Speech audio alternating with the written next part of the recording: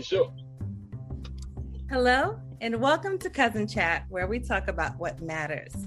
And what matters today is a little conversation I want to have with Dayborn Westbrook about Black-owned businesses. Dayborn, say hello to the people. Hello, everyone. Yes, Dayborn has been on here for several chats, and I wanted to talk a little bit today about Black-owned businesses and why they sometimes fail or struggle a lot. And I just wonder sometimes why a lot of them just don't make it. Why do you think that is? I think there's a few factors to why Black-owned businesses or businesses period fail. But I think one that really affects our community or affects the Black business owners is the lack of knowledge going into business. We may have the skill set. Let's just say you're an auto detailer. I'm sitting in my truck now. So let's just say you're an auto detailer. You know everything there is to know about detailing a car and making a car look great. But do you know the business side of it? Do you know whether you should be an LLC or S Corp? Do you know how to make sure you're maximizing all of your tax credits? Do you know the in-depth part of business, not just the action of business, but the business of business? I think that's a problem for some Black-owned companies. And then another thing too is, like with me, with my businesses, I would prefer, and I know this sounds bad, I may get some backlash, but I would prefer to deal with people outside of my race, because a lot of times our race wants to hook up on everything. They're the type that, hey, if this service or this fee is $500, they say, hey, can you do it for $300? And then a lot of times, especially with a new business, we feel, well, a little bit of money is better than no money. And then you adopt that mentality and you undervalue yourself. You undervalue your services. But you got to remember, you still have to pay your lights in your business. You still have to pay your water. You still have to pay your taxes. You still have to renew your license every year. You still have to pay for your P.O. box if that's something that you're doing. Right. You still have to pay for equipment, supplies, things of that nature. So I think the lack of knowledge going into business and the lack of knowledge of knowing how to maintain a business and separate business and personal feelings.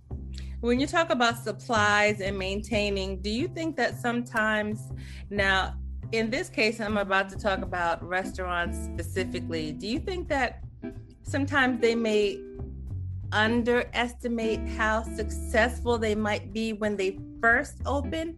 And the reason I'm asking is because I know sometimes I try to support Black-owned businesses, or let's say restaurants, when they first open, because I know it's important, like when they first open, to get the numbers up, and you just want those numbers to be successful, the big numbers. But a lot of times, like the food will run out, the supplies don't meet the demand.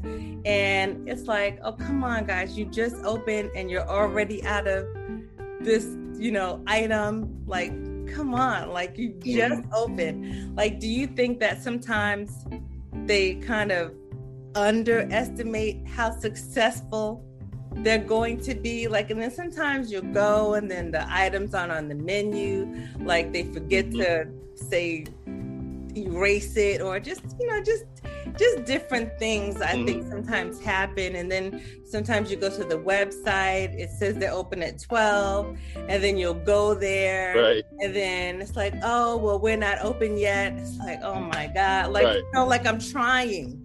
You know what I'm saying? I'm trying to support you. So I'm sorry, I kind of put two things in there in one. But do you think that might be the case sometimes when it comes to the supplies and the demand part? Absolutely. I think they underestimate, and in some cases they overestimate. Because like you just said, underestimating, okay, you're a chicken joint, but you ran out of chicken at 2:00 in the afternoon on a Sunday, right after church. I mean, come on. A lot of times what we do is, and then you have to understand too, when you're first opening a business, you may not have all the capital that you need or you really, really want to provide the service that you really want to give. Most businesses don't become profitable until 5 years after they're opening. You're lucky if you actually turn a profit within 2.5 years. Especially when you're talking about a restaurant. There's so many things that you have to pay for, so many insurances that you have to have, health care for your or insurances for your employees and different things of that nature. But again, that goes back to what you were saying about not having this item, or if the item is gone, not erasing it from the board. That goes back to, again, lack of knowledge, not really understanding or being overwhelmed.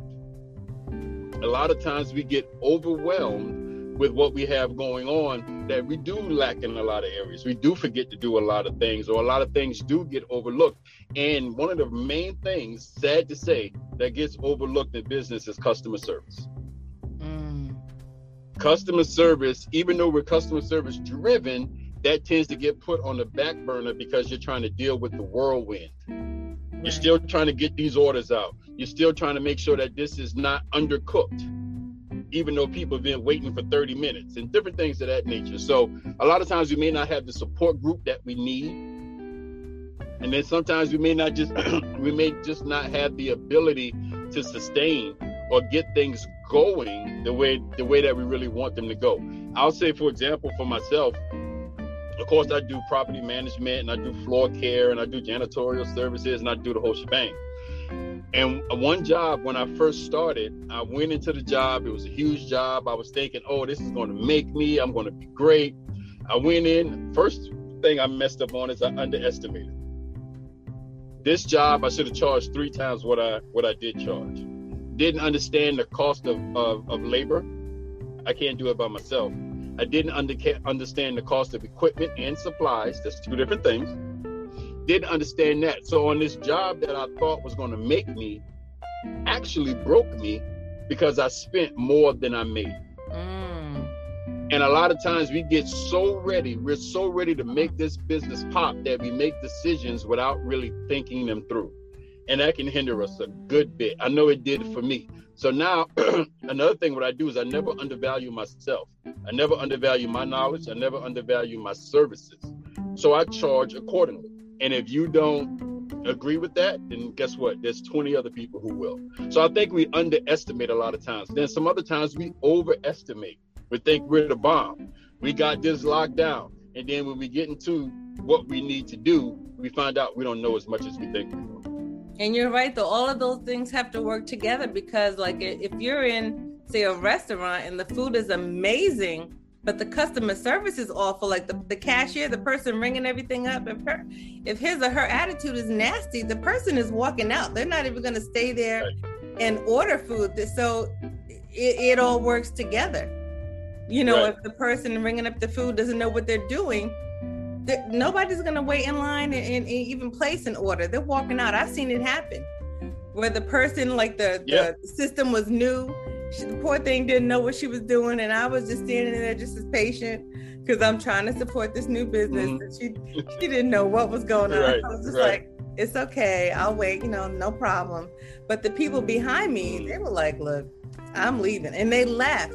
And so I felt bad, but some people just are not willing to wait, But another reason I was thinking that sometimes a lot of Black-owned businesses fail is a lot of them are family-oriented, but maybe all of the family didn't buy in. Mm-hmm. You know how sometimes you have the generations and it's almost kind of like you grow into the family business. Right. But you didn't necessarily want to be a part of the family business. Absolutely. But Junior, it's your turn to take over the reins. You know what I'm saying? We set this up for you. Right. But Junior doesn't want to do it. Junior's got his own dreams. You know what I'm saying? Right.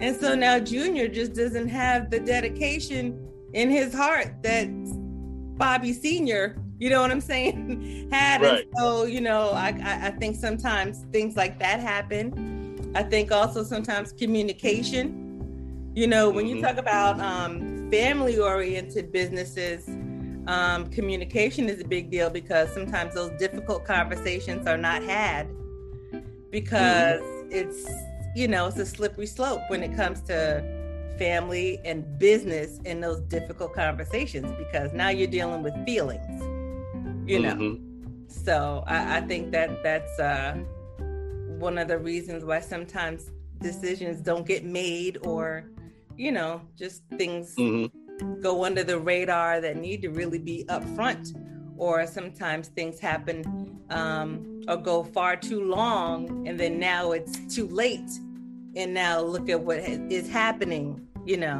How can you say something a long time ago? Well, I didn't know how to, and now it's too late. Right. Right. What are your thoughts? And I think another thing, everything you said is exactly right. And I think another thing too is two things: proper planning ahead of time. I think we jump into things too soon. We don't map out. We don't think about all the variables, about what all the what ifs, all the different scenarios of things that could happen. And then another thing too, and I know I might catch backlash on this too, a lot of us sometimes are a little lazy as well. When you're starting a business and you're doing a business, your life is that business.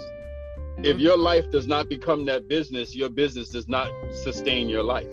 No.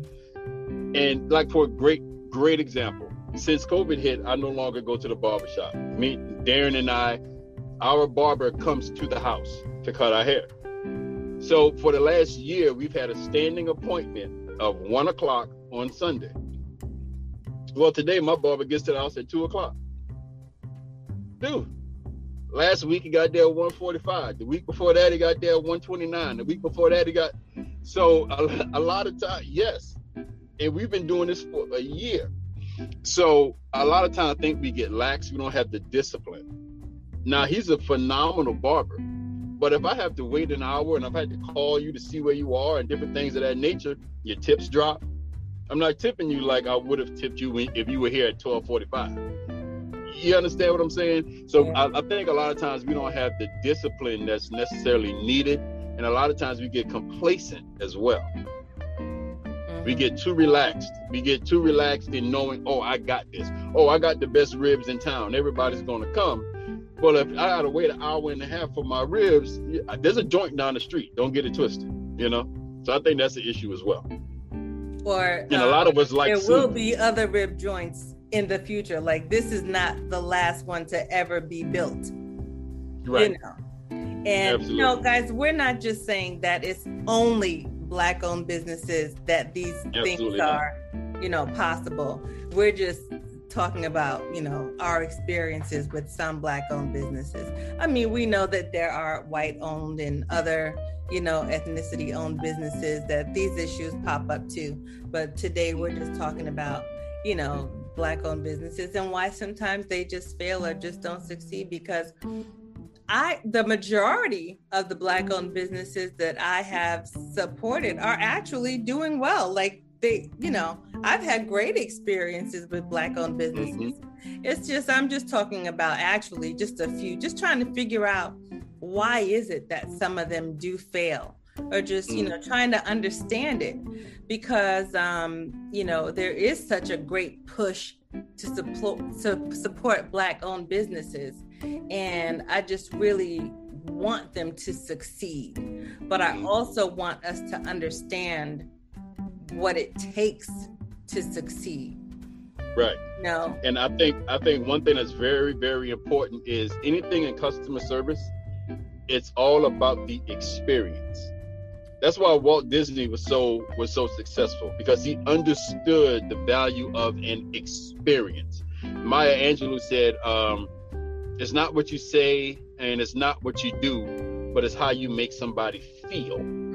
I know I didn't say that correctly, but that's the gist of it. It's how you feel when you walk into an establishment, the ambiance, the cleanliness of that establishment, the customer service, the smile, the greeting you got when you came in, the thank you, please come again, and hey, I'm gonna throw in an ice cold tea for you just for your wait.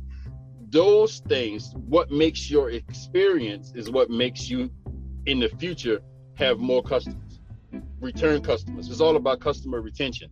And I think a lot of times, not just with us, but with businesses in general, they forget that this is all experience driven. The better experience you provide, the more customers you have returning. I thank you for listening to this Cousin Chat. And I just, if you want to follow Cousin Chat, please do so on Facebook, Twitter, and Instagram. You can listen to our podcast on cousinchat.com. That's CUZNCHAT.com. Links to the streaming platforms are there as well, such as Spotify, Apple Podcasts, and the other streaming platforms. And we always leave you with a takeaway, just something to think about. And so my takeaway for today would be to just continue to support Black-owned businesses as much as possible.